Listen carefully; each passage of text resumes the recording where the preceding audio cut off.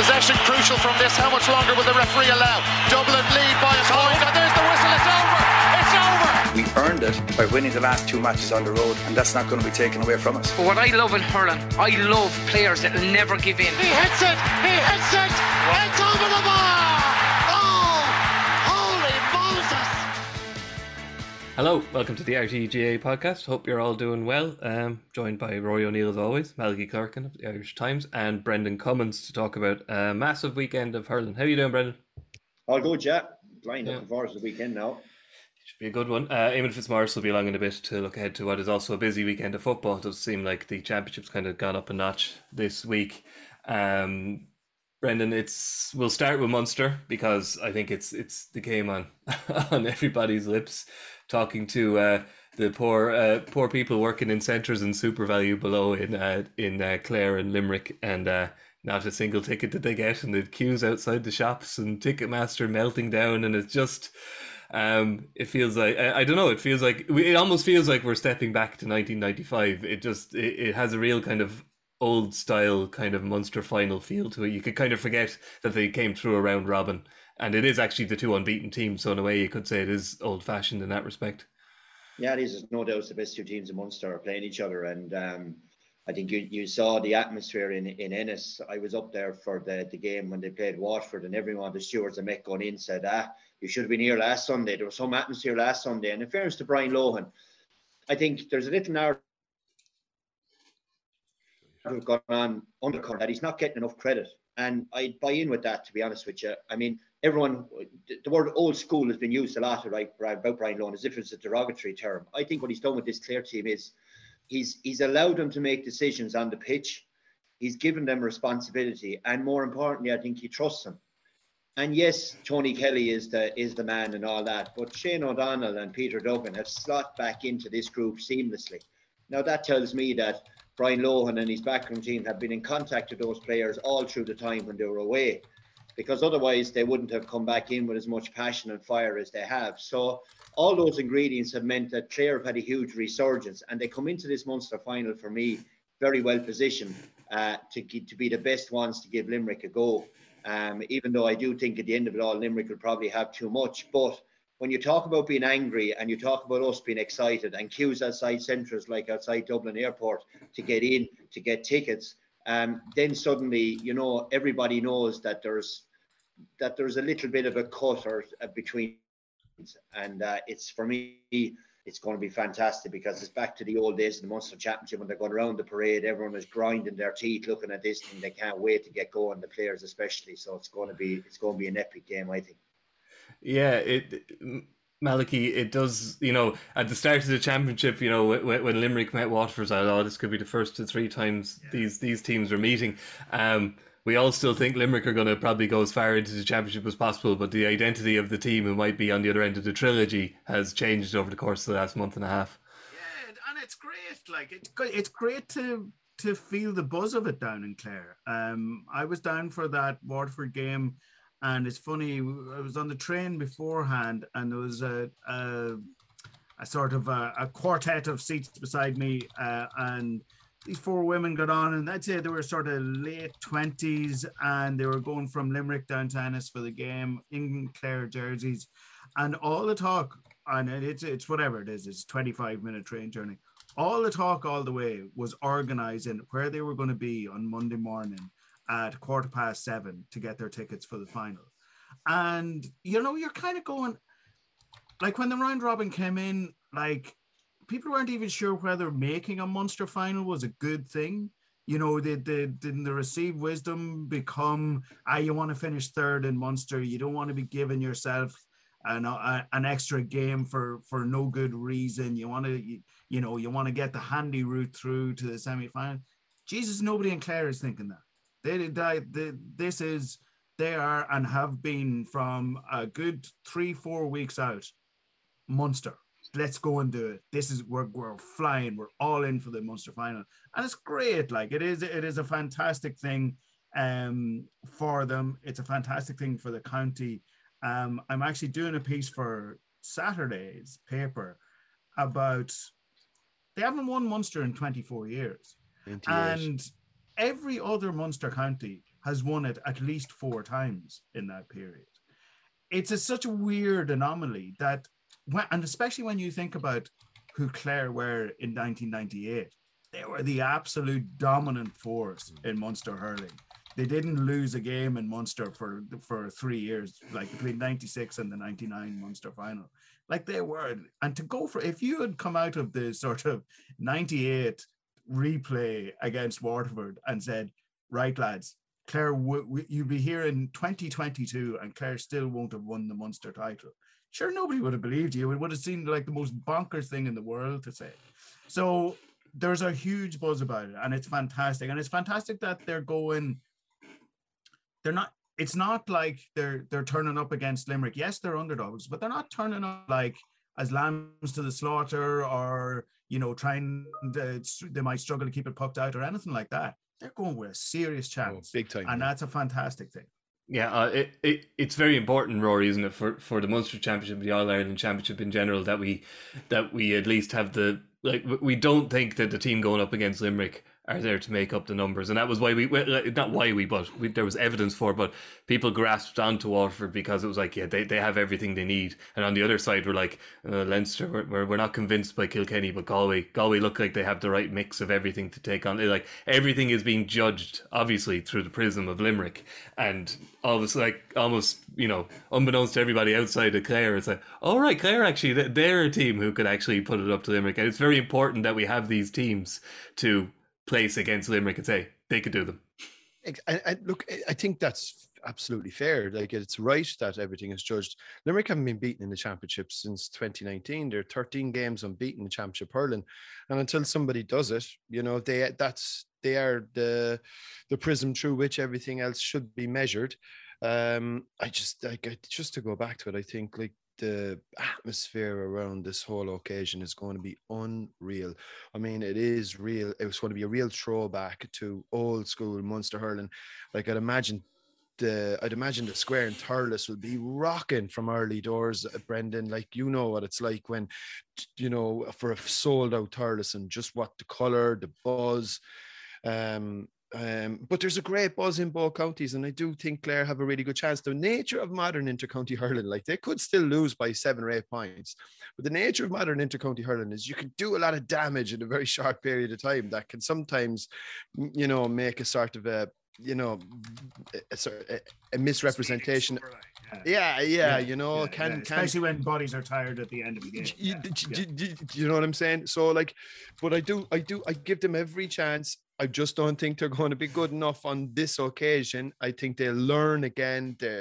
But like, they will go into this all guns blazing. As Malky said, there's a massive buzz around Clare at the minute. I was actually talking to Dalo last night. Like, they're getting their suits ready because they're going to be the Jubilee team this year on the day of the All-Ireland final, because of the fact they missed out during COVID. So they're presenting the 95 and 97 teams together this year to make up for it. And I was saying, Jesus, you know what? There'd be some crack if Clare are actually in that final as well. And you give them every chance now. Obviously, Sunday, they've got to get over first. But I just think, look, there's just still too much know-how. I think there'll be an added little bit of significance because the Mick Mackey Cup is being unveiled for the first time, as 2 great grandnieces are actually going to bring the cup out onto the field. I think that might just add something for Limerick, like, to be the first team to win it. You know, I don't necessarily think it's going to make or break how the game is played out, but there's a whole razzmatazz around this event now again, and it's just a Munster final to really savour. Yeah, Brendan, get down into the nitty gritty. I suppose if Limerick have the know-how, and John Kiely pretty much knows how to beat everybody at this stage. So, do you think he'll have a specific plan for Tony Kelly? And if so, what would it be? I'm not sure. I think the last couple of times they've played Clare, they've let Tony Kelly drift. They might have Dara Donovan and one of the midfielders picking him up. The issue if Tony Kelly plays in any one of the forward positions and you follow him all over the pitch is he drags your shape out, unless you're going to play with 7 backs to allow someone to follow him, like Brendan Maher did, I suppose, in Ennis today a number of years ago. But I don't think he will. I think whoever picks him up, or the half forwards coming back, will be the ones, if he's outside the Limerick 65, they'll be the ones that will be charged of picking him up.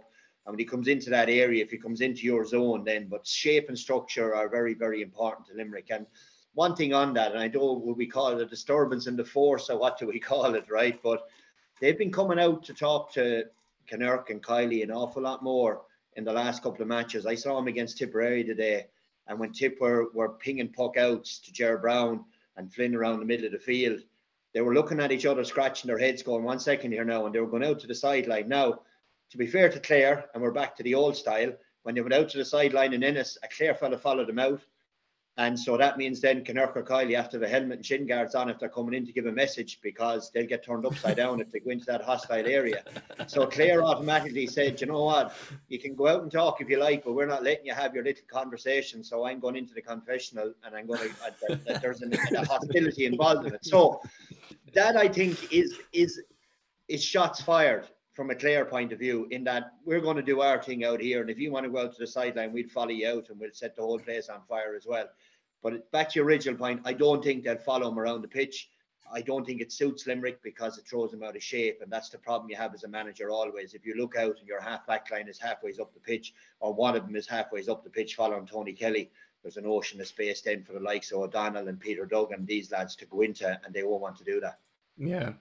Malky, it's not entirely like by choice they've had injuries to very key players, Limerick. Do you think there's an element they have been playing slightly with the handbrake on thus far, and we might see the real Limerick stand up now on Sunday? I don't know. I think they're slightly fraying around the edges as with those injuries, with the odd suspension. They haven't had, like, the one real standout characteristic of this sort of, if we call them the two pandemic All-Irelands, was an absolute concrete selection.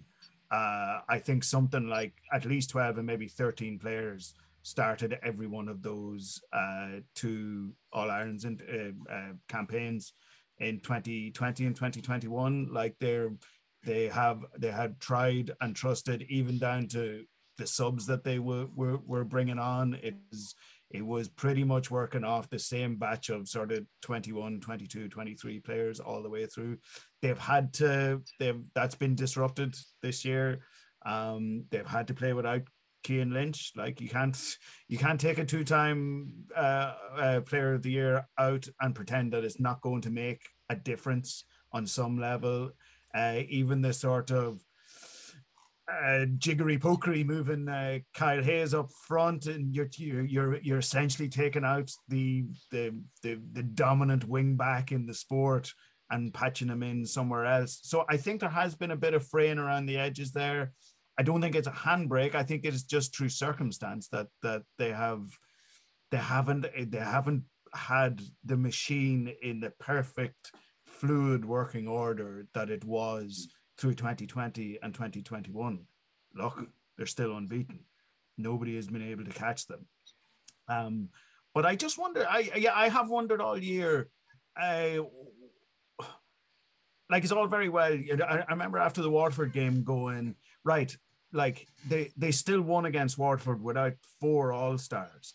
And look, we know where Waterford went after that, and that's fine.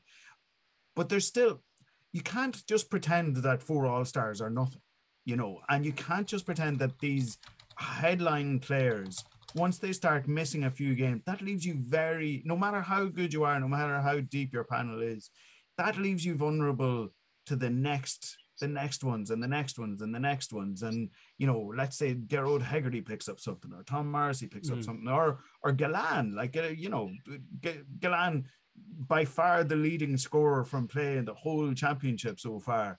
Somebody like that, an injury or a suspension there could cause them problems somewhere down the line. So no, I don't think they've been playing with the handbrake. I think they've been going as hard at it as they as they have been let, really. But circumstances are a small bit different so far this year for them. Yeah, and I'd also say to that there's, in fairness to the management team, it's grand when you're skiing downhill, we'll call it, like they had been over the COVID All-Irelands, right? And everything's going great. Then you have to switch into managing a round robin. But there's also a time your run element. And I think if we stand back from this Munster final, by the time they get to an All-Ireland quarter-final or semi-final, it'll be a card that Cian Lynch is going to come on, or Casey's going to come on, or Flanagan will have more game time in him. So if you look at the bigger picture, I think they've managed it very, very well. They've gotten to a Munster final, still undefeated. We are throwing a little bit of doubts as they're fraying around the edges, which is ideal for if you're a Limerick background team. You're going great. They all think we're on the way down. And then we'll bring in the big guns and we get to Croke Park and Kyle Hayes ends up back wing back and they're back to the way they were, like you said, with that consistent group. And there's a certainty in what everybody's doing. So they just needed to get through Munster, which they've pretty much navigated well. Injuries back. And then they can make the drive into Croke Park then to get the big prize. So I think they've managed it really, really well. But of course, unless they win the All-Ireland, that'll really be the proof of it. But so far, I think they've done really well. Yeah, Roy, the kind of the common wisdom was that, you know, you like physicality. If you can't match Limerick for it, you're not going to beat them. You know, you're not going to beat them skill wise, etc. There was some, you know, remarks about Shane O'Donnell having beefed up. I think it might have been slightly exaggerated. He did come out looking like the Incredible Hulk, but he certainly got a bit more mass on his upper body. But so Clare, they're not a small team. They're a decent sized team. But they're well able. But the other thing that they have in abundance, which we were talking about in terms of Football Monday, is pace. They're a very quick team as well. And I think if you can get somewhere near Limerick in terms of physicality, I don't think they're quite at the same level. But add in pace, especially in the forward division, it becomes an interesting prospect, doesn't it?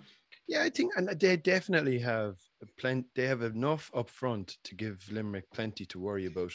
I think the big thing from a Limerick perspective, I mean, their full back line, like Barry Nash, like the way Barry Nash has been hurling, you know, and the sort of like did Barry Nash start out as a forward? I think he started as it a wing forward that he started, and they've kind of converted him into a cornerback. So like you're just talking about a sort of a game intelligence there, the way he kind of sweeps in behind, gives that half back line so much protection. They've obviously got the return to form of Mike Casey, and Sean Finn is, I think, pound for pound the best defender in the country. So I think that's the key for me, is whether or not Clare can get any change inside that full forward line. They'll probably need to score a goal. And you know, but they have enough up in there. Like, I mean, Peter Duggan is hurling really well. You know, obviously, look, they'll have a plan for Tony. Tony will just do what Tony Kelly always does, probably score 15 or 16 points, and we'll all just, you know, just accept it as normal service. But like, I think with, you know, Ryan Taylor, Shane O'Donnell, they have like I think Clare have enough firepower for once. Like, historically, Clare teams wouldn't generally have had that kind of firepower. I think they have enough to trouble Limerick. But yeah, you don't know if it's going to be enough to get them over the line. Yeah, it'd be also interesting. So sorry to see on the Limerick puck out. Limerick, as we all know, will play 4 in the full back line on the puck out, because they want to get the ball to Dermot Burns. He's the best striker of the ball. So when Dermot Burns gets it, the ball is going in deep. So Flanagan and Gillan, whoever's in the full forward line, know it's coming. So will Clare push up and play and try to stop that from happening? And of course, the byproduct of you doing that is you're 1-for-1 all over your half forward line. So you're back at your half back line. So you're backing that you're better than Hegarty, you're better than Morrissey in the air. So it'll be interesting to see, because I think it's a huge weapon that Limerick use. When they give it to any one of the other 3, bar Burns, they're running it. But if they give it to Burns, more often than not, he's getting out 30 yards from his own goal and it's going inside, bouncing in front of the full forward line. So that's another one. Will Clare allow them? Or he's sticking it over, Brendan. Like, he's incredible. I think he's their second top scorer, like David Burns, the wing back, you know? Yeah. It's there is an interesting thing there, though, that I think teams tend to get sucked into a small bit of a trap by putting somebody on Dermot Burns, like a kind of a working wing forward who'll fight with him for ball in the air and all that stuff. Shane O'Donnell's a bit different. Like Burns will have to do some defending on Shane O'Donnell. You know, he's much more mobile. He's very mobile. He's damn good in the air for a fella his size. He's unpredictable as well. Where he'll go and what he'll do. And like, you know, talk about unpredictable. Nobody was sitting here 3 months ago saying, Jesus, Clare are going to have a brilliant weapon at wing forward in the championship, a young fella by the name of Shane O'Donnell. Like, he has been completely reinvented there after his time away. And like in March, like, he is an amazing story. In March, he was absolutely not certain that he was going to play. He sat down with his concussion specialist, and they had a long conversation, and he got assurances from the concussion specialist that, look, it's up to you now. I am not stopping you playing, but it's up to you. And like, he took a week to think about it. So like, he to me is nearly the best story of the championship so far, because he has been completely reimagined as a wing forward. Like, the young fella that would only ever try to score goals when he was in his early 20s is gone. Like, he scored 5 points from play the last day against Watford, and he catches puck outs. He's so, like, he's one of the best hurlers in the country in getting the ball up into his hands. His pickup is lightning fast, and his distribution is fantastic. I think he definitely set up 1 goal the last day, maybe 2. So like, he's gonna, Diarmaid Byrnes tends to, the way Limerick, like Brendan was so correct at the start about Limerick, the importance they put on shape.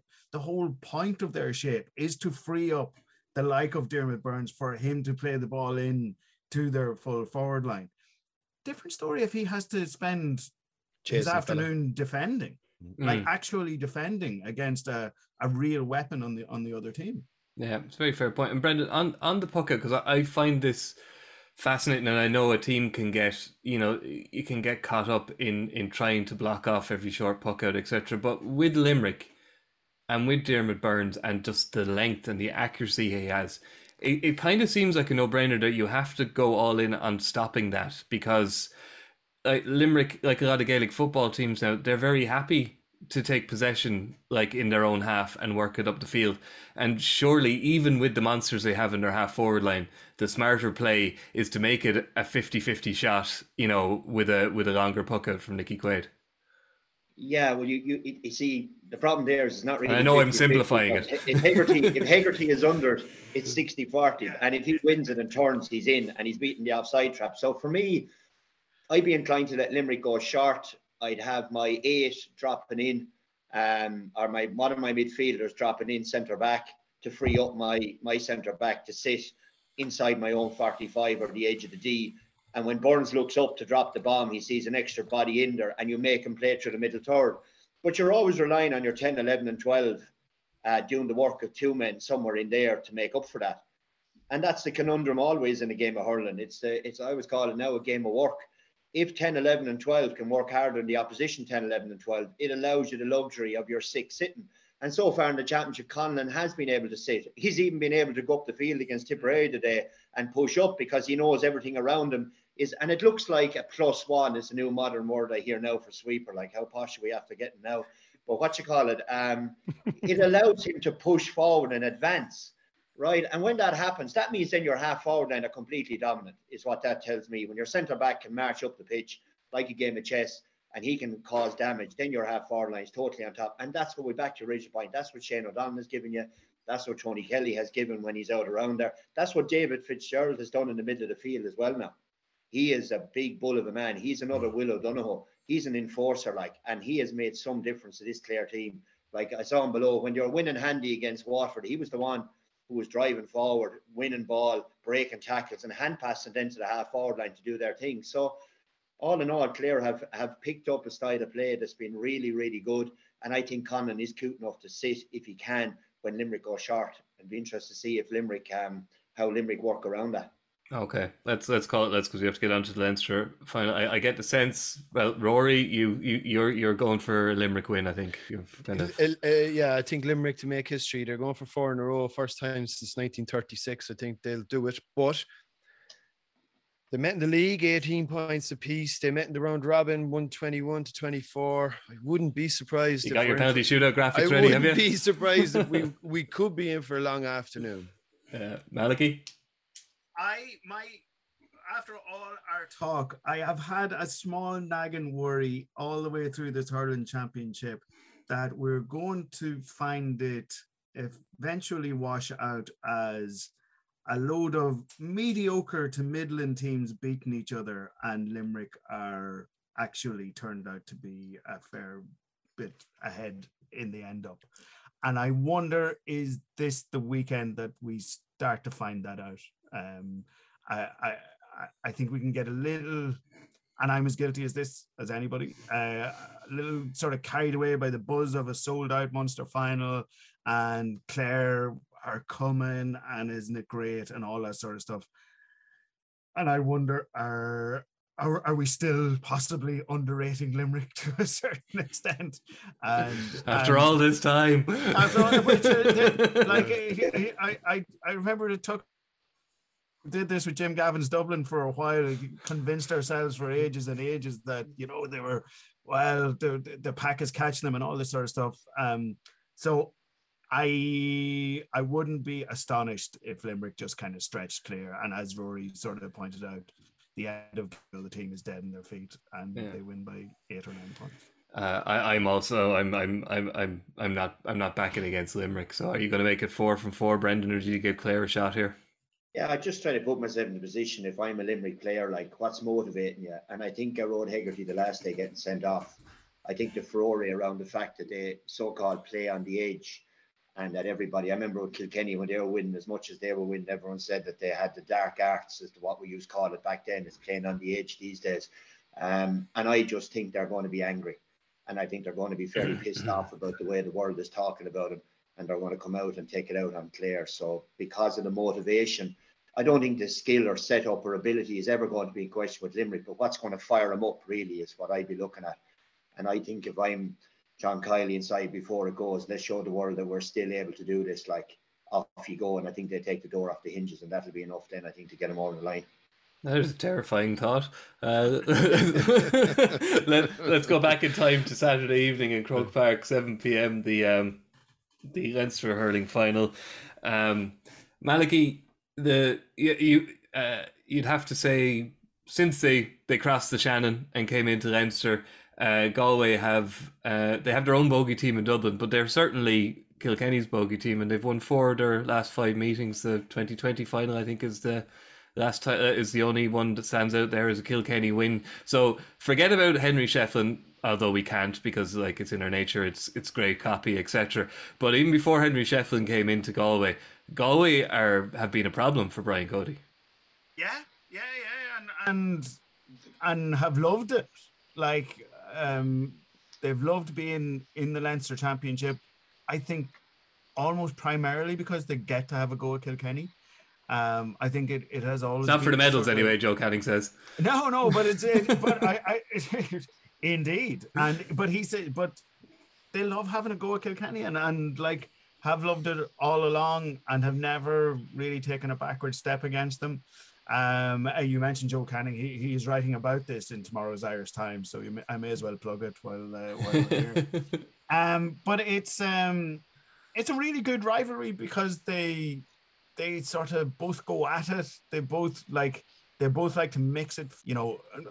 I'm not one to denigrate sweepers or anything like that, but they don't play with sweepers generally. They tend to face up against each other, and like, the games are generally have a bit of go about them. I think Galway, I kind of make them favourites most time they go out against Kilkenny these days, even though Kilkenny are going for 3 Leinster titles in a row. So what the hell does that mean? But like, it's definitely not like it was when Galway came into Leinster first in 2009. Like, I have them as favourites near enough every time they go out against Kilkenny. Yeah, it's hard to say anything against that, Brendan, particularly when you consider, like, Kilkenny are going into a Leinster final in the bizarre situation of having lost 2 games. The last one, which will have stung pretty badly, because it was against Wexford, and it was in Nolan Park. And it's almost a cliche, but cliches are cliches for a reason, because there's often a bang of truth at them. Brian Cody clearly doesn't know, in terms of personnel and possibly in terms of style of play, how exactly he wants to set up his team. Yeah, it's a big contrast. I think if Galway had gone through the same period of form as Kilkenny are, I think they get hammered in the Leinster final. Because Galway are a team that need momentum, they need confidence, they need a bit of fizz about them. Normally, if they win win Leinster, then you're going, God, they could actually win All Ireland here. They believe they can do anything. Whereas Kilkenny, I suppose, in Salt Hill today, they were good. They'd have felt a little bit hard done by in the finish, obviously, the way it ended up. Then they went out and they hammered Dublin. And everyone went, oh my God, Kilkenny could be the ones. and then they go out against Wexford and they do something that they hadn't done. Like Paddy Deegan had a pain in his arm from hitting the ball 90 yards that day, which is something Kilkenny hadn't been doing up until that point in time. So the question is, like, was it just that the pressure got to them, or was it just one of those nights? But Kilkenny will see an opportunity here of a once-off game against Galway to put a hole in Galway and win Leinster and have one less game to get to an All-Ireland final. And like, I still think Galway will have too much for them, but you can't really apply anything to do with form, I think, to Kilkenny, because in once-off games like this, we've seen it over the years. They played Cork a number of years ago, and everyone said Cork got off the flyer, started out, oh, this is the end of Kilkenny, Detna, Brian Cody has to go now. And after 20 minutes, the Kings started to turn, and by the time it was finished, they grinded it out into the ground. Take their under-20 team, went up against Limerick, even at their underage level. Limerick were supposed to be better than them. They ground them into the ground and they beat them. So it's just in their DNA that they will not let go of the rope in the tug-of-war terms. And that's something Galway are going to have to come over, because Galway will probably be 5 or 6 points better than them and maybe only win by 1 or 2 in a dogfight. And can Galway do that is the big question for me. I think with Henry's motivation and the bit of inspiration he's given them so far, I think they will have enough, but they'll fucking fair earn it. Yeah, Rory, that's a fair point. You know my long-held policy of pretty much never backing against Kilkenny. Yeah, maybe when they're playing against Limerick, I have to break my rule, but I tend not to bet against Kilkenny. And even in this instance, like Brendan says, there's just this. It's the Cody kind of doggedness that's instilled in the team and in like the hurling culture, however you want to put it. Like Galway were the better team below in Salt Hill as well. Like they outscored them 25 scores to 20 or whatever it was. But just they needed a late free to win it, and you wouldn't have been shocked if that had gotten the other way. The referee didn't blow the whistle. That wasn't given as a free. Kilkenny take possession and they score with the last puck of the ball, and we'd all be like, "Yeah, Kilkenny just beat. Galway were better, but Kilkenny beat them." It's always there. Look at last year's All-Ireland semi-final against Cork. I think Cork had to beat them about 3 times before they finally, before the stake was finally driven in. Like that's just the way they are. And Brendan's point so well made in that, like, you nearly need to be 10 points better to win by 1 or 2. Like even when you're well on top, like you'll never see a Kilkenny team throw the towel, and you never see them put, they'll keep going right to the end. I think just in terms of this weekend, it should be a good opportunity for Galway. I think there's just a lot more pace in the Galway team, a lot more physical strength in there, and they should have enough, but you can never be guaranteed. One worry and one concern from a Kilkenny perspective is there seems to be a lot of chopping and changing, both in terms of personnel and in terms of how they actually want to play the game. Sometimes they're looking to try and play this modern game. As Brendan said, they look to abandon that at certain points as well and just decided to go along.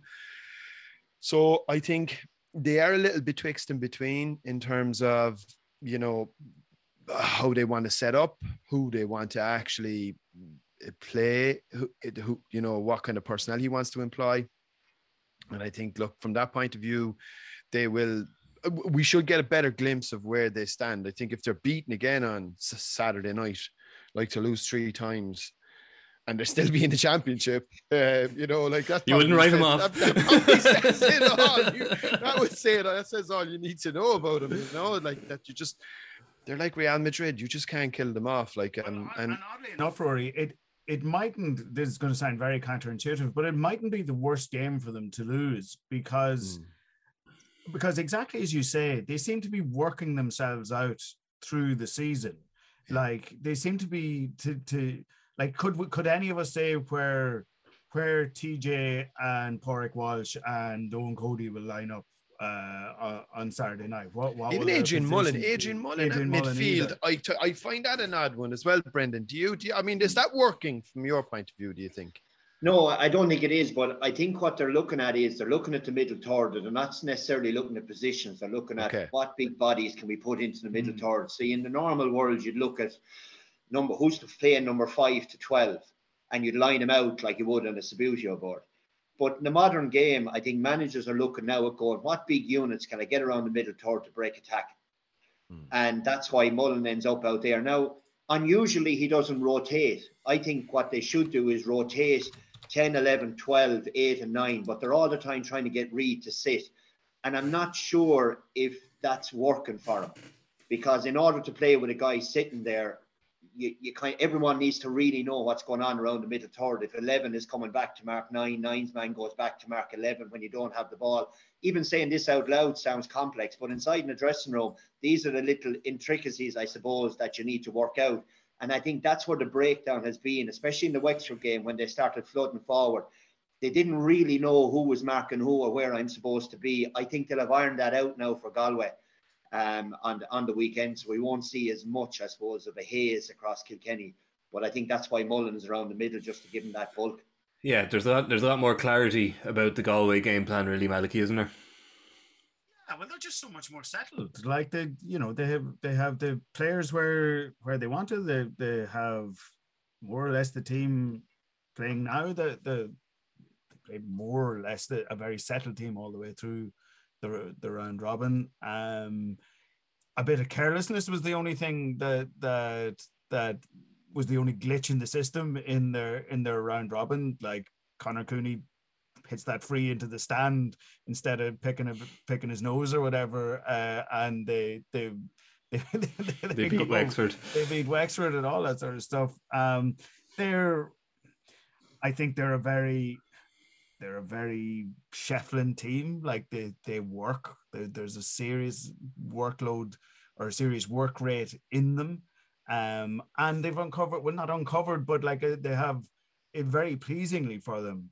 They've had a couple of guys sort of come to the surface at the right time and at the right age. Like Tom Monaghan has been their sort of the real kind of bolter this year. But like Tom Monaghan's been around sort of, I think he came on was it 2018 or 2017 in All-Ireland semi-final. You know, he's been around, but like a vacancy occurred in the forward line. The guys went off to write for the Irish Times instead of play for Galway. Well, there you go, yeah. But like there you go, and so they have a good settled side, and they have players coming through, and I just don't know.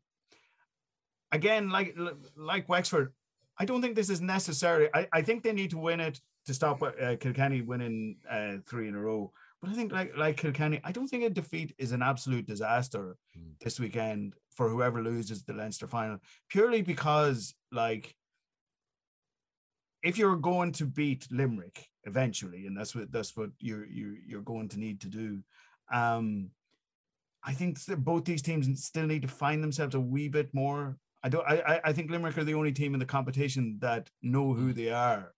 I think Galway are further along than most teams, but I think like an Owl quarterfinal against Cork wouldn't be a bad thing for them. It'd give them a bit more, another game along the way, a bit more confidence in themselves, getting ready for the semi-final. You're testing the hypothesis there of how much Galway players how much they value a Leinster medal, all right, but I think it goes like the Munster Championship is there, and there's no doubt that winning a Munster title for either of those teams is a huge deal. And maybe this is maybe a philosophical argument for another day. Maybe Galway being in the Leinster Championship does kind of lessen the import of it. I don't know. Just one final kind of We want to see Conor Whelan back on the pitch, I think, from the start, Brendan. And if he is back and he plays full forward, himself and Hugh Lawler it'd be quite the tussle if they end up matching up against each other. They will, and that's my hope that he'll actually stay in there, because we talk about the workhorse in the half-forward line and all that. Galway need a focal point in the attack. I think Owen Cody gives it to Kilkenny. I think Carcannon doesn't really do it for Galway, but Whelan does. So if he starts his runs all the time inside the penalty area, I think he causes huge problems for Galway or for Kilkenny, because the Kilkenny centre-back will be looking over his shoulder at 60 yards of grass all around Conor Whelan, and he'll be sitting back, which will allow more room for others to play in the middle third. But if he comes out the field, I think that's why I think Henry's skill and management and know-how of Croke Park, that you need killers inside and you'll need goals. I mean, back to Rory's point there, in 2010, we would have known going in, having played Kilkenny, we're going to do all the hurling here, and they're still going to be in a point of us. And the semi-final, in the All-Ireland final, I think we went in a point up. And if you looked, I hadn't seen the score, you just said, geez, tip or 5 clear here. But you're not like. But you need goals. And that's what Galway will need. A goal is nearly worth 6 against Kilkenny of all the teams that are out there. So in order to get goals, you need to try near to the goals. And I think that's why if Whelan can stay inside, If Monaghan can pick off long range points like he's been doing, that draws the half back line out the pitch. And then when it's on, the ball needs to be floated into Whelan. And I think he would have enough for Hugh Lawler. Just a once will do, and it'll be a goal, you know. So that tussle, if he stays close to goal, is going to be key for Galway, I think, to jump the fence. Yeah, ask you to call it now in a second, but just wanted to get your opinion. Rory, Nicky Brennan in the Indo yesterday called for a handshake before the match starts between Brian Cody and Henry Shefflin. Just bury the hatchet, preferably not in each other's backs, and let bygones be bygones. No, that won't be happening. Look, I think, you know, like, there's probably a bit more made out of it. I don't think, certainly from the Sunday game and RT's perspective, I don't think we made that big a deal out of it at all. It was actually most of the other media organisations that seem to be more fascinated than us, to be fair. Defensive there, Rory. No, nobody said anything about the Sunday game now. Listen, getting your retaliation in first there. There's people saying plenty of stuff about the Sunday game. Trust me, I know, and I listen to it all. Don't worry. Some of it isn't unreasonable, but some of it is absolute harsh shit as well. But but he's not bothered by it. He's not bothered by it. But I think from both their points of view, I think this might be the last time they actually meet in the championship. They should just shake hands at the end of the match and just get on with it. You know, like, we might make a big deal and we'll have the cameras ready in case something happens. But I don't know. Is it a mountain out of a molehill? I don't know what the lads think. I'm saying Brendan. It's a bit in that now, to be fair. I just felt at the time that it was, as you look at you'd be early, like, to see the two of them and all they've done. I just picture if it was me and Liam Sheedy on the line, for example. Do you know what I mean? Like, or if it was Declan Fanning and Liam Sheedy, or Owen Kelly and Liam Sheedy, that kind of thing. I just think when it's over, it's over. You shake hands and you move on. And then inside your head, you're going, I'll get you the next day. Yeah. Not outwardly, like, in fairness, you know. So sport is sport, like, and life is obviously an awful lot more serious based on what I suppose Henry had gone through. So look, I think the weekend they'll go at it hammer and tongs. The players on the pitch will want to win a Leinster final, not so much to get one over Henry or Cody, but just to win it for their own team to progress in the championship. And I just think the thing is over now. We all move on. Yeah, paper never refuses ink, though, Malky. That's it. Well, the Sunday game never refuses ink. I don't think. Oh, now here we go. They only use crayons on the Sunday game. I don't know what you're on about, Malky. Right, a quick word on the Joe McDonagh Cup final.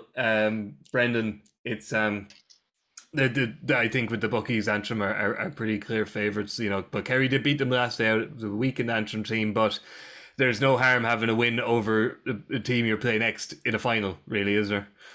No, there's not. No, and in fairness to Antrim, down the home straight of that game, they brought on the full force of it, and Kerry still held out and listened to the radios to find out what the other score then was. And yeah, you know, in fairness, Kerry have done really, really well. I mean, they've been the last two finals, and obviously to get back on the horse again under Stephen Malumphey and get there, and it has been without its trials and tribulations, I suppose, with Shane Nolan earlier on in the year, and they've weathered all those storms. So maybe, just maybe, you know, Mikey Boyle did really well at centre back the last day. Podge Boyle has hit an awful lot of form. I know Jordan Conway is back in the group. He had serious hamstring issues, but he seems to be back repaired as well now. But you just think with the experience Antrim have had over the last couple of years playing at the next level up, that they had a taste for it, they got knocked down, and they'll be angry enough to say, look, we want to get back up to that top table. And fairness to McManus, McCann, Malloy, McNaughton, all these names are ones that have played in the Liam McCarthy, will say. But I think Antrim, if my head says Antrim, my heart would say Kerry, although my heart would be in my mouth, obviously, if Kerry do win, because of the repercussions of that result as well. Yeah. But I just think Antrim would potentially have that little bit too much, even though Kerry will once again give an unbelievable go. And maybe this time in Croke Park, they'll have that little bit of luck that they didn't have in the last couple of years, and it might get them across the line. But it'd be fantastic to see Kerry win this one, though. There's no doubt about that. Like Damien Lawler went on to the press conference yesterday, Malachy, and he tried his best to get Kerry lad Lean to discuss the the kind of the playoff quirk, and obviously he wasn't going to touch it with a barge pole. But it's hard for us to get away from it. It's weird to go into a match where the two teams don't have the same reward at the end of it. That is odd. It is, yeah, but it is like it wasn't suddenly sprung on them. No, they know what it is from the start, and it adds I suppose it adds a bit of a frisson to it, but there's still a bit of a twilight there in that, like, Antrim are still probably going to win. Like, they're still probably a good 5 or 6 points better than Kerry. Like, I think the job that Gleeson has done up there has been, like, it's been really kind of extraordinary how he has, I don't know, professionalized them is the wrong way of putting it, but like it was a kind of an anomaly that they fell back down to the Joe McDonagh last year. Of course, they were beaten fair and square and all of that, but I think they're a team that can establish themselves in the Liam McCarthy. Not, maybe not challenge for Leinster or anything like that, but I think they'd belong in that sort of cut above where the Joe McDonagh is. I think between himself and Clinton Hennessy, I think they've done massive work up there. And like the prospect of the playoff with Tipperary is kind of, it only in the GAA could something like that be dangling off in the distance, like outside the realm of the match that is happening this weekend, and yet still sort of looming over it, far off, after both teams will have kind of finished their championship. The Tip lads could all have gone on holidays and be called back and go, listen, you have to play this bloody playoff. So yes, it's a very GAA solution to a GAA problem. Yeah, sorry, Eric Lean was the name of that Kerry player. I'll just leave it as Lean. Rory, so Antrim, as Malachy says, are probably a kind of a cut above Joe McDonagh, and maybe, I've obviously struggled to stick, the kind of the Watford-Fulham analogies in English football would be there.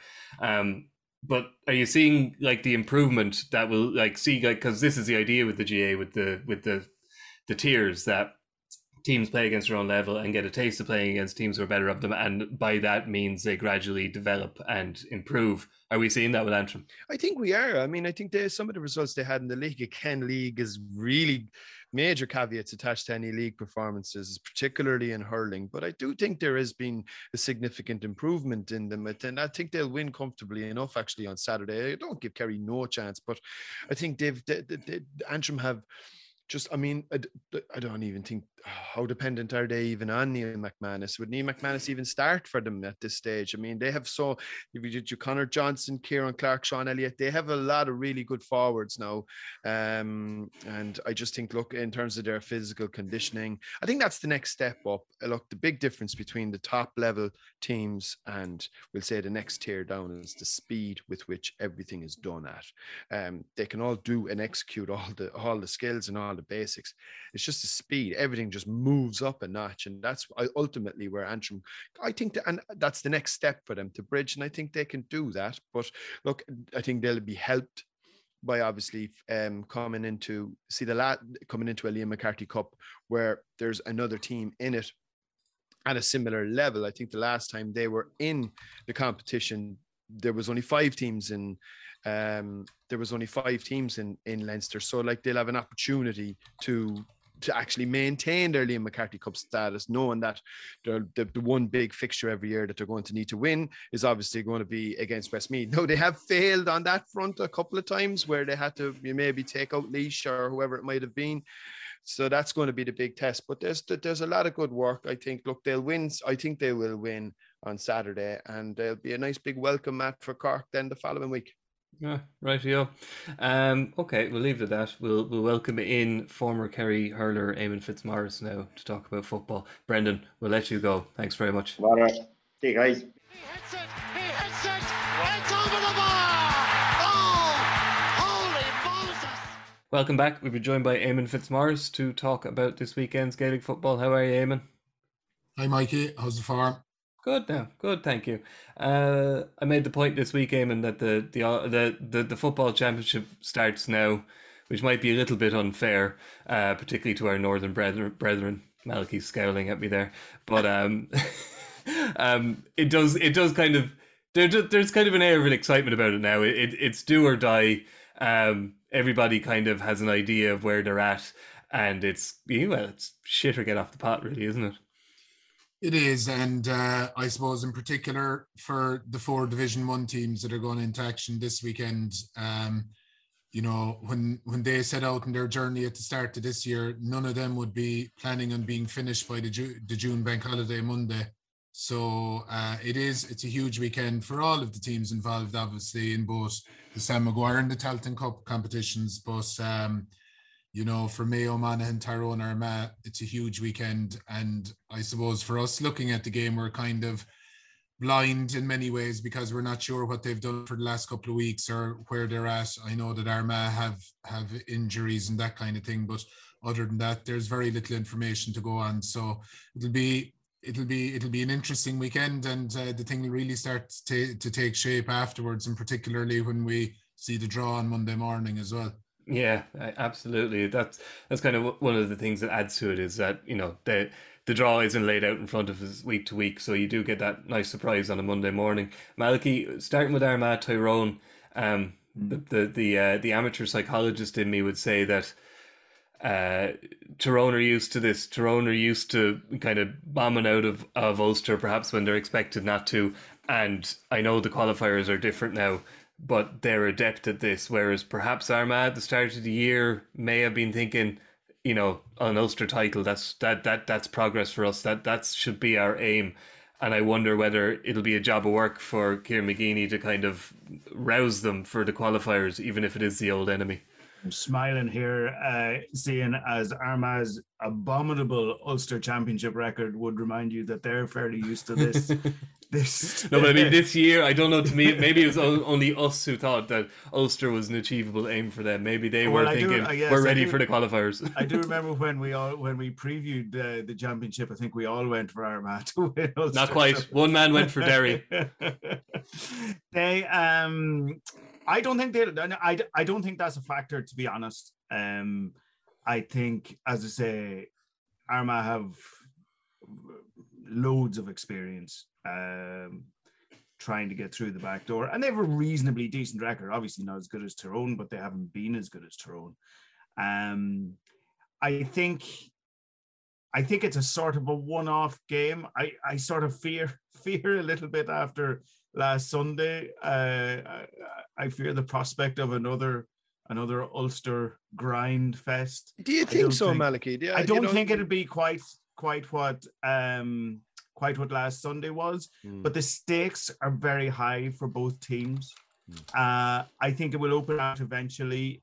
I think both teams have more football in them than Derry. Both teams have been trying. Like Armagh were notable 4 to 5 years ago, even, to be the first Ulster team really to try and break out of that very regimented mass defense kind of way of playing.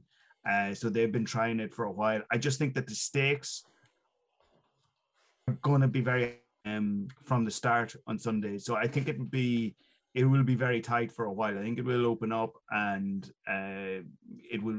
it should flourish into a very good game. Like, they're two seriously good teams with serious footballers. Home advantage should count a bit. I don't think it's nothing for Tyrone to have to go into Armagh, into a like, it will be a bit of a cauldron. Back to the scene of the crime.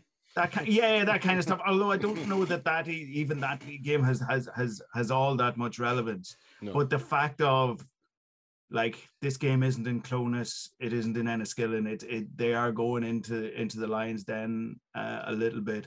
I think that gives Armagh a bit of an advantage, and anything certainly enough to outweigh anything that you were suggesting there, Mikey, that Tyrone have the greater sort of experience of coming through the back door or anything like that. Well, the back door is a very different. They all wash each other out. Yeah, it's a very different thing now as well. There's no banana skins, shall we say, in the back door. So there's no settling. Yeah. Like, there's no gathering yourself. There's no blowing out the dirty petrol against a Leitrim or a Longford or a London or something like that. No. If you're not on it 20 minutes into the game on Sunday, you'll know all about it, and you have to find yourself there. Michael McKernan did an interesting interview, Rory, there with Marty Morrissey. We have a story up on the site at the moment where he kind of admits we weren't good against Fermanagh, and we weren't good against Derry, and we've gone back to basics. We've gone back. We've been honing our basic skills, and we've been working on our discipline. Which is an interesting thing for a member of the All-Ireland champions team to say, you know? Well, I think discipline probably was an issue. I mean, but the basic skills thing almost more interesting, isn't it? Yeah. Look, they've plenty of good footballers. I wouldn't worry about that, and they've added a few more, if I'm not mistaken. They've had, like, I think the time off has been very good for Tyrone in that they've won a brilliant under-20 All-Ireland, with playing some really good football with some very good young players coming through again. Another Canavan, isn't there? There's and another one that's, you know, looking like a right prospect again. And I think, have they been added to the Tyrone senior panel, Eamon, if I'm not mistaken? Their record in the back door is extraordinary. I think I was looking there last night. They've played 36 qualifier games, Tyrone, no, and they've only been beaten 4 times. Now, obviously, that goes to your point and Malachy's point in that a lot of those qualifiers were in an era when you had an opportunity to get a tune-up match before you really went into the serious stuff. They're not going to have that opportunity on Sunday. I think Armagh, funnily enough, from my money, Armagh are actually under more pressure. I think if Armagh lose this game, they're nearly I think there's going to be a huge upheaval in loads of jobs actually in Ulster at the end of this championship. And I think there's an awful lot on the line for Kieran McGeeney.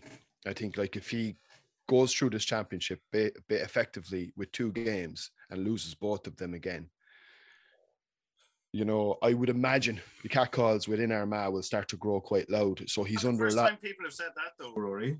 Like, yeah. But I don't know that there's an awful lot of external pressure on him up there. Wouldn't you think so? I don't know that there is now, because you know, you're talking about Kieran McGeeney. Like, if it was somebody else, yeah, fair enough. But like, is he the longest serving manager in the country? Colin Collins, isn't he? Is he? But they're more or less the same. I think they're about the same, like 8 or 9 years. I don't know. Like, fair enough. Like, you know, if they get beat out the gate at home against Tyrone, you know, maybe pressure comes on. But I haven't heard, like, Armagh fail every year in the Ulster Championship.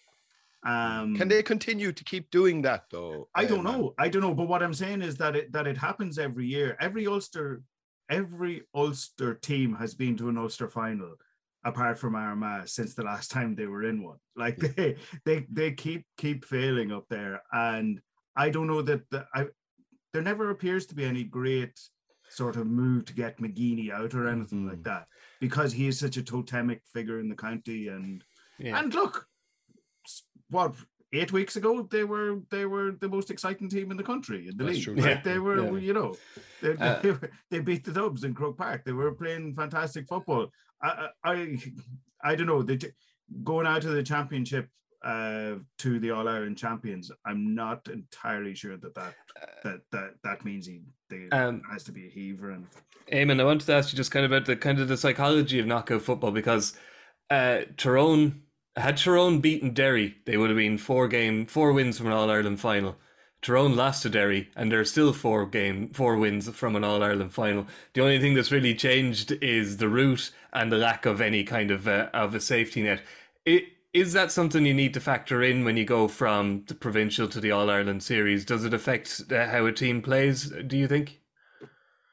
I don't think so, Mikey. I just think it brings a bit of an edge the week of a game that, you know, the safety net is gone, and the realistic thing of your season being over the following week is there hanging over you. So you know as a group that you need to perform.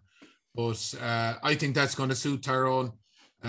You know, I remember, I think I mentioned it before, that Kieran McGeary, the night he got the Player of the Year award, when Joanne was interviewing him, that he mentioned, "Oh, we're hungry for more success, we're mad for more," and everything else. And I remember kind of smiling to myself at the time and saying, "You don't know that yet, Kieran. You think there's absolutely, you want more success, of course, but you actually don't know that until the gun is to your head and you're under pressure in a big game." And their hunger wasn't there against Derry. It wasn't. They were frustrated. They were a pale shadow of the team from last year. But that defeat, the criticism that would have followed, the circling of the wagons, the momentum from the under-20s and the young lads coming in after winning an All-Ireland and giving life to training, that's all good from the Tyrone perspective. So we'll find out now on Sunday, do they really have the hunger and the stomach to go at it again? Because Armagh, are going to be a tough nut to crack at home, and they have a great record in the athletic grounds over the last couple of seasons. But I just worry from Armagh's perspective. I think Kieran Mackin has been a huge loss for them. I think he was brilliant during the league when they were going well, and I think he got a serious enough eye injury, so I don't think he's in line to return. So he was very effective for them. And Rian O'Neill's form then as well, that he was carrying injuries. He had the whole thing of the suspension, it being overturned and all that. For Armagh to win, they need Rian O'Neill playing well. And I would say playing well close to goals, because early on in the league when they were flying, he was playing close to goals and they were direct and it was very effective. And then as the league was going on, he was drifting all over the field in a kind of almost Michael Murphy-esque role, whereas I think Rian O'Neill going well close to goals makes Armagh a very dangerous team. So we'll see, but it's going to be a brilliant game, and it's going to be a real championship game, full athletic grounds, atmosphere, belting, physicality, a few scores, cards, no doubt. It will be good. Yeah, call it then, Eamon. We have to get on to the next one. Who do you think's going to win it? I hate this calling stuff, Mikey. My record is terrible. I'm useless at it. You love when we have to go calling it because your record has been quite good. Call it. Jeez, I don't know. I think we're very blind to what Tyrone are going to emerge. If the Tyrone of last year are there, they'll be very difficult to beat. But I'll give Kieran Donaghy another backing. I'll go with Armagh again. Malachy? Yeah, well, sure. Anybody that's calling this with confidence is spoofing, really. Spoof. Like you've got to, if you want to put something on the line. I even though Derry have gone and won Ulster, so you absolutely can't crab Derry in the slightest. That game against Tyrone turned on a sort of a 5-minute period where Con Kilpatrick got sent off and they gave away a penalty. I'm not saying that it was an unfair result or anything like that, but the game got away from Tyrone very, very quickly that day. And had it settled and had they got to half time, a point down or a point up or something like that, it wouldn't necessarily have been outrageous to see them turning it around. So I'm going to give them another shout, just on the basis that they have a body of work, and that was an odd kind of game, and so I think they may have themselves in the meantime. I think I do actually think those under 20s and that win will just add a little bit more wind into the Tyrone sail to get them, and I think it'll have improved. It should have improved training anyway. The atmosphere around training and everything around training, and I think that'll just better to be. It's maybe, but like with no confidence, you just wouldn't have a clue. That's the thing, Rory. It's better for them to be talking about the handful of young lads that they've got in than the 7 lads who left after. Exactly. Exactly. Yeah. I also think Tyrone will win, for the record. On to the other then Division 1 clash, Eamon, which is no less fascinating. The meeting of Mayo and Monaghan. Very first time. Very first time in Championship, which is bizarre when you consider they play each other pretty much every spring. They're almost almost perennial Division 1 teams. Below in Castlebar, Eamon, and I'll just write it off. Like Mayo won quite well, 210 to 111 in the league in Clonus. But I think in football in Ireland at this stage, we've learned to take all league results with a pinch of salt this year. Yeah, the one line I would draw between the league game and now, Mikey, is that there was a pattern that started in that game for Monaghan that has kind of continued since, and that's being very wasteful in front of goals. I think that they did something like 3 points maybe from 13 or 14 chances in the second half against Derry the last day out. They had 33 shots, they had 17 points. And for a team, when they were in their pomp, they were very consistent with their shooting, very economical. McManus was so brilliant as maybe off 7 possessions, he gets 6 points or whatever. But that pattern has continued for Monaghan, and for them to win, they're definitely going to have to improve that. And for Mayo, their record in McHale Park isn't great. They've had the issues with the injuries, but one thing with Mayo, I just love to see something different from them. You know, we all appreciate how good they have been over the last 10 years and more, how competitive, how close they've been, but they haven't got the job done. They haven't got the job done doing more or less the same kind of style of game, the hard running game, the high octane stuff, that when it's going well and the crowd are behind them, they're almost unbeatable, but they haven't won the All-Ireland in that time. So I think early on in the league this year, they were trying to kick the ball more. I remember the night in Croke Park, the Mayo Dublin game, they certainly kicked the ball into the final third more, and it was effective and it worked and it was good. But by the time the Connacht Championship came around again, they'd reverted to type and they'd reverted to their old style game. So again, they've had probably the longest break, I'd say, in terms of a team waiting all the way back to the Galway game. They've had a lot of time to get themselves right. And apparently their injury situation has gotten worse in that time, Eamon, from what I hear. Is that right? Yeah. Like they've lost Ryan O'Donoghue now as well. And Rob Henley, I don't think, is anywhere nearer fit. He's a huge part of their armory. So, and he was very good in that league game as well, Rory. He had a couple of 1-on-1 saves that day. So, yeah. So I don't know. Again, the fact we haven't seen them, but I just would love to see something different from them, something tactically different, a different approach, because you know what they've done so far hasn't been good enough. Yeah, they were probably scared off a kicking game by Galway's 2 sweepers, which might have shocked them a little bit.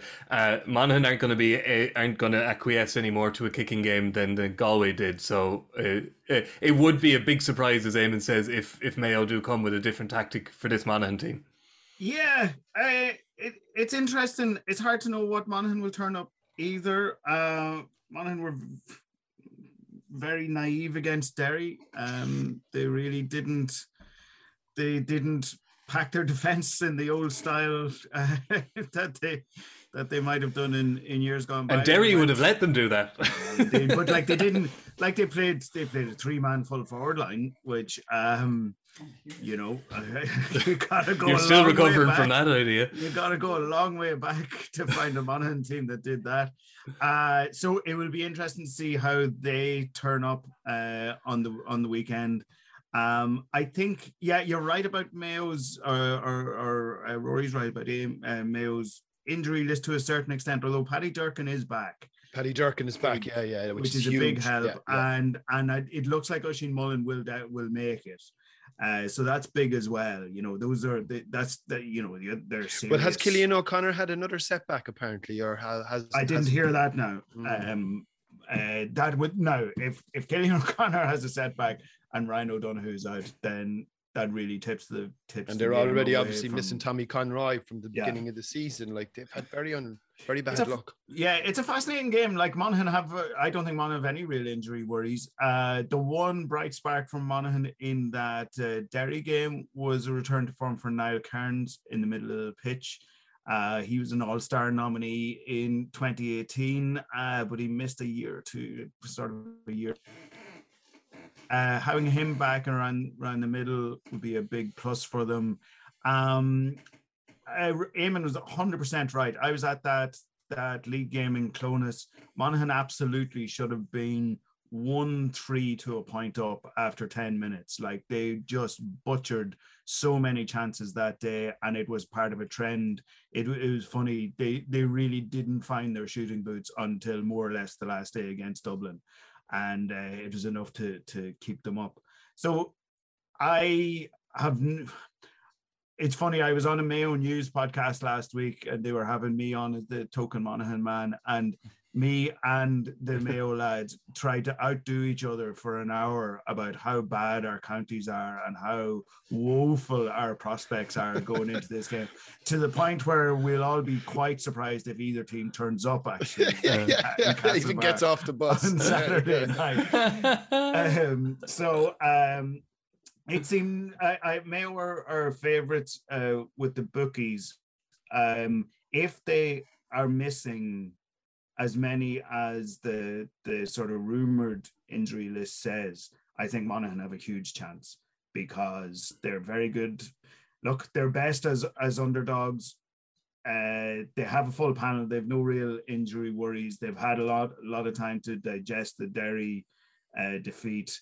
The problem, as always, with Monaghan is that, and they never do very much outside Ulster. Like, they're good at beating Division 3 and 4 teams outside Ulster. They have been down through the years, but like their signature wins down the years were against like Kildare and Galway in the Super 8s, and like Galway were already through to the semi-final that time. Like, they just don't tend to beat non-Ulster Division 1 teams in the championship. So you're just reciting the stuff you said on the Mayo News website, Mayo News podcast but now, aren't you? Like, this is but honestly, like, you know, when you sit back from it and you look at, you know, they have a reputation as this Division 1 team, these great survivors in the league, but when it actually comes to championship, like, I think they're the only team in Division 1 that have beaten Dublin, Kerry and Mayo home and away in the league in the last sort of decade, and yet they didn't keep it kicked out to Dublin when they met them in All-Ireland quarterfinals.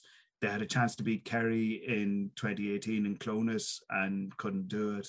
So that's always my with my Monaghan fans hat on, worry about them, that when it comes down to it in championship, Mayo are a team with a body of work, and Monaghan really aren't, you know. Okay, so you're going for a Mayo win then, I think, Malachy. I kind of think so. Like, until proven otherwise, I kind of think so. I would be from the school of thought that believe half of what you see and none of what you hear when it comes to injury news. So I'm also going to go for a Mayo win. How about you, Rory? Yeah, I think Mayo just looked. It's probably more at stake if they get a goal. Maybe Eamon mentioned, you know.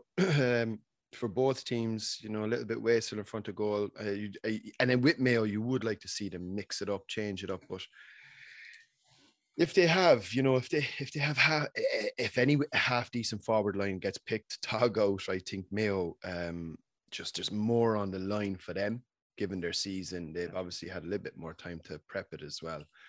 And home advantage surely worth something, given the fact. And have conceded 5 goals in 2 games as well. Like. And haven't scored a goal, is that correct? Exactly. Yeah. So Mayo to progress. Okay, this is the last game I'm going to ask you to tip, Eamon, I promise. The rest of them we'll just discuss. We won't go for tips. I'm going to believe the injury news and give the kiss of death to Monaghan. Oh God, you're doomed, Malachy. You're doomed. Just a word on Cork v Louth, Rory. What are you hearing? Revenge for 57. Yeah. What are you hearing? How are things below on Lee side? Yeah. Well, I mean, look, very good win last night with the minor footballers, which will be a bit of a shot in the arm. You know, we've lost Flahav, which is a huge blow, because you would imagine he would have been probably detailed to pick up Sam Mulroy, and he's a pretty good man marker. I think from Cork's perspective, the fact the game is in Páirc Uí Chaoimh, bit odd. Why wouldn't they just go back to Páirc Uí Ring? It's kind of a more natural home for because they can use it. God damn it, it's there now. They have to use it. Yeah. I mean, it's going to be an awful crowd, terrible crowd at the game, but it's a graveyard slot on a Saturday afternoon. That's not surprising either. But look, it's a good opportunity for them to get a win in the championship, which, to be honest, from Cork football's perspective, would be welcome, regardless of who it's against. And I think, look, in fairness to them, and I know people might say, like, it's clutching at straws, but for 50 minutes, they were competitive against what I still regard as the best team in the country. And I think if they can bring that obviously they're not going to be facing the same kind of quality. I think if they can bring that for, you know, a more sustained period of time and see it right through to maybe 65, 70 minutes, I think they'll have enough to get the job done at home. I don't know, Eamon, a good chance for Cork to win a championship game. They're playing a Mickey Hart managed team in the qualifiers. Yeah, and they've, I suppose, they played a league game below there. I don't know, was it last year or the year before in Páirc Uí Chaoimh? Yeah. And it was a right shootout, and it was, you know, in the end, Cork came good in the end. But look, you'd expect Cork to build on what they did against Kerry. You know, that they did put in the 50 minutes, worked very hard. I imagine the likes of Ian Maguire and Powter had a chance to recover a bit further from those injuries, and they'll be further down the road. And once they're fit, you give them a great shout. But at the same time, you'd expect Louth to react to their performance against Kildare as well, because that was probably their most disappointing performance of the year so far, because up to that point, they played well in nearly all of their games. So yeah, it should be a good game. And the the Páirc Uí Chaoimh angle is interesting, you'd think, after all the fighting and the stance that was taken and the fact that they won the game, and the small crowd in Páirc Uí Rinn would still lend to some bit of an atmosphere, whereas in Páirc Uí Chaoimh they're going to be invisible, but it's a lovely pitch to be playing on for the players, so that's good. Well, that might be the reason. Malky, Clare v Meath, very close game in the league, which we'll just discount straight away. Interestingly, I suppose, for either of these teams, a win, they're one game away from an All-Ireland quarter-final, which for either team would have to be recognised as a successful season, even if Meath have been castigated all season long. They're 2 wins away from an All-Ireland quarter-final. Yeah, I don't see them winning 2 of them. I'm not sure I even see them winning 1 of them, to be honest with you. There is an interesting angle between these 2 teams. Like, anytime we talk about Clare, we all fall back on the very, Colin Collins doing a great job, and aren't they, isn't it great to see them, hanging with the big guys and all that sort of stuff? They actually have a really terrible record against Meath, a really terrible recent record. They've lost 5 games in a row against them. And you're just kind of going, like, Meath are no great shakes and have been no great shakes through those 5 years. And I kind of see them at training this week going, right, this is our time, lads. We can't get... No one beats Clare 6 times in a row. Nobody who isn't Kerry beats Clare 6 times in a row, And so that to me is the angle here. And me, they're just not... They just haven't done it and haven't kicked on. The relegation from Division 1 that they had a couple of years ago just seemed to knock them sideways altogether. And I don't see... I think Clare can do this, and I think it's probably about time that they do it. And I would see them as being more 2 games away from an All-Ireland quarterfinal than me. Yes, I think so too. But, factually, so are Meath. But I agree with you that it seems a longer shot. We're at the Tailteann Cup quarter-final stage. Those of you who listen to Monday's podcast will know that Pat Spillane is very enthusiastic about the Tailteann Cup now. Actually, Pat Spillane was very enthusiastic about everything on Monday. He'd definitely taken his vitamins. But... the Tailteann Cup, and someone said, Jesus, the mood on this thing swings, like it vacillates wildly. Last week was a good week for the Tailteann Cup because a Division 4 team, Carlow, beat a Division 4 team, Tipperary. Well, they're now Division 3. Eamon, I kind of shrugged my shoulders because I want a bit of I want novelty, I suppose, from a new competition. And from Anna Cavan, Leitrim Sligo and Carlow Westmeath, don't jump out as, wow, this north-south thing has really scuppered it, but I'm not wanting to complain about it now. I do kind of want to see, for which of those counties, I guess they've all reached the quarterfinals now. They all have to be targeting it. Perhaps for New York, it's, a bit much to expect to win it. But for everybody else now, I guess, you're 3 games from a trophy, and that has to mean quite a lot for any county, not just the counties who are, in the Tailteann Cup. Oh, big time. And I think that's so far, and particularly for the teams that are left, Mikey, that's been the approach, and that they are enthusiastic about it and they're ambitious to win it. So the New York Offaly game is a novelty one for you, Mikey, there. So that was especially for you. That was for me. Saturday. But look, I think looking at it, I think anyway that Westmeath, Cavan, Offaly, you'd be expecting those 3 teams to advance to the semi-finals, and possibly then as well that you'd have whatever 2 of those 3 making it into the final then as well, and that you'd end up with a good final. I think, not that it's Cavan's to lose, but they're probably a step further down the road than a lot of the other teams. And, they've left their league form well behind them, and they've been decent in the championship. So now, having seen Donegal last weekend, then you're always looking at those form lines. But I think the Offaly New York game is obviously going to be a very interesting game on Saturday. But I'd be surprised if Offaly, Westmeath, and Cavan aren't in the draw on Monday morning. Yeah, I think so. I want to make a joke about New York lads playing on grass and how they'll react to that, but that's not fair. It's unusual for let's be honest, they played every championship game back until when, Malachy, you are a New York correspondent, you know all these things. When was the last time they played on Irish sod? I am not entirely sure they ever have in championship anyway. No, probably not. I wouldn't be held to that. It's funny, Mikey, I was at Offaly and Wicklow last Sunday. Wicklow were awful, I'm told. They were, well, yeah, but Offaly aren't bad, like, you know, for that level. Yeah. Wicklow were grand. Wicklow lost a couple of guys through injury. But like that was Wicklow's fourth game of the championship. Yeah, New York were here in 2001 for Connacht's game against Roscommon in the Hyde. So there we go. There you go. Like impressive, Rory. When's the last time? Like Wicklow haven't played 4 championship matches in a long time, if ever, you know. And they were talking afterwards. They were not obviously raging to have been beaten, and it was a kind of a non-performance. They only got 2 points from play all day, but like they were glowing is overdoing it about the Tailteann Cup, but they were absolutely delighted to have got, this is our level, this is what we're at.